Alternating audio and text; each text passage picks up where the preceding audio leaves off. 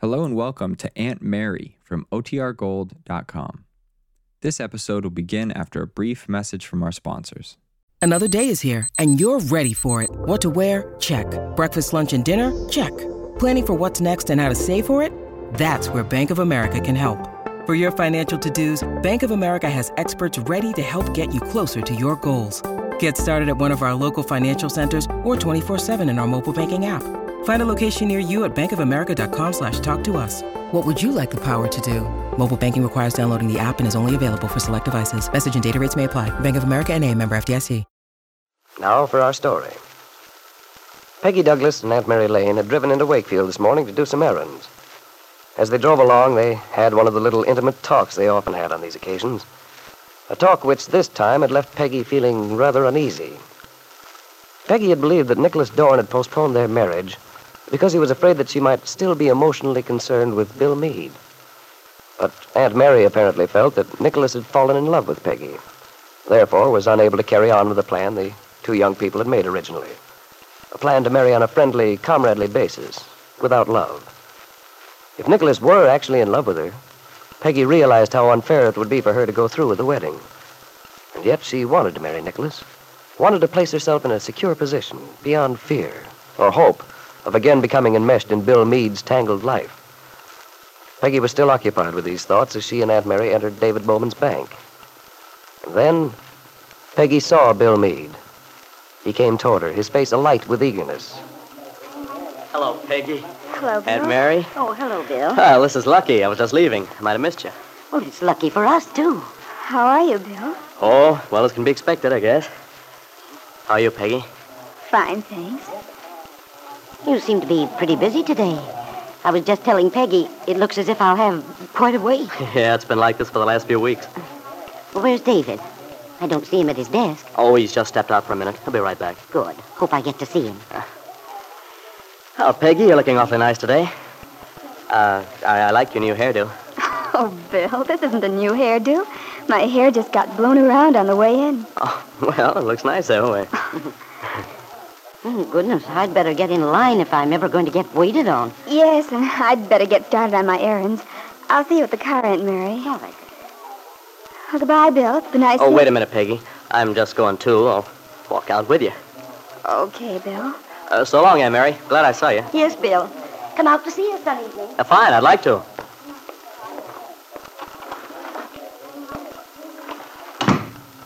Which way are you going, Peggy? Oh, it doesn't matter much. I have things to do all over the place. I guess I'll do the marketing first. Are you going up to Swanson's then? Yes, I guess so. Okay, then I'll walk up with you. Hi, Bill. Oh, Billy. Haven't seen you in a long time. How have you been? Swell. My dad's home from the Army. Oh, good. Boy, was I glad to see you. Yeah, I'll bet you were. How do you like that present you made him, that pipe rack? Oh, he's nuts about it. Oh, that's fine. Oh, by the way, meet a friend of mine, Billy. Peggy, this is Billy. How do you do, Billy? Say, Bill, is your kid getting big enough to have any fun with? Well, he's grown quite a bit. Well, just give him time. Well, I guess I gotta beat it. I'm going to the dentist. Oh, I wondered what you were doing in town at this time of day. Well, I don't like it very much. Oh, well, maybe it won't be so bad. Yeah. I figure if my dad could face a whole bunch of jabs, I ought to be able to face one little old dentist. Good for you, Billy. That's the spirit. Well, be seeing you. So long. Bye, Peggy. Goodbye, Take Joey. it easy, Bill. He's quite a youngster. Yeah, he's a swell little guy. You know, I really owe him a vote of thanks. He helped me make up my mind about something once. Something I had a hard time deciding. Oh? Yeah. Something about my kid. I see. Bill, I want you to know that... I can imagine it's pretty hard on you, all the trouble about the baby. Do you see him very often? No. No, in fact, the last time I was at 11th Street, Mr. Calvert refused to let me see him at all. He told me he'd never let me see him again if he could help it. But he can't do that. He can't keep you away from your own son. I'm not so sure. You see, we had a showdown. A showdown? Yeah. The thing is, they made me a sort of an offer, a proposition. But what it actually amounted to was that I had to make a pretty brutal choice. What was the choice, Bill? Perhaps I shouldn't ask. No, I want you to know, Peggy. Mr. Calvert said that if I'd give up any attempt to have custody of my son, that Kitt would go away quietly and get a divorce. I see. Naturally, you can see what the hitch was. Of course. In other words, if you said you wanted custody of the baby, then Kitt would refuse to get the divorce. Oh, not only that. He said they'd fight it out in court with every weapon they could use. Certainly wasn't an ethical proposition to make in the first place. No, but the trouble is they had me over a barrel. I had to decide one way or the other. It was pretty tough making up my mind, too. Oh, I mean, there was no question in my mind about wanting to have the child. No, of course not. I figured I could do a better job of bringing him up than they ever could. Well, I should hope so. But there was the question as to whether I'd win if the thing went into court. See, they almost always give a child to the mother. Yes, I suppose they do. That is, if they think the mother will take care of the child properly. Yeah. And you see, if I did insist on taking it into court and lost, well, then I'd lose everything. The child, and my freedom, too. I know. It's an awful spot to be in. I'm awfully sorry, Bill. Oh, I'm not asking for sympathy, Peggy. But it does sort of help to tell you about it. Anyway, when I told Mr. Calvert I decided to fight for custody, that was when he said, as far as he was concerned, I'd never see the baby again. Where was Kitt all this time? You keep talking about what Mr. Calvert said, but you don't say anything about her. Oh, Kitt was there, too. But she seems to be more and more under her father's thumb. Whatever Ben Calvert wants is the law over there. She must have changed quite a lot, then. She certainly used to stand up for her own rights. I know. But she... Well, Bill, I think you should hold out for what you believe. That baby is yours, and I think you're the one who should have him. Well, I've got it all worked out. How I'd arranged to have him taken care of. The way my job goes, I'd be able to get home at least once during the day to keep track of things. Oh, Bill, I'm sure you could manage.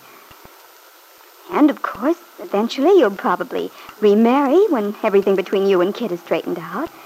Then you could give your son a proper home. Yeah.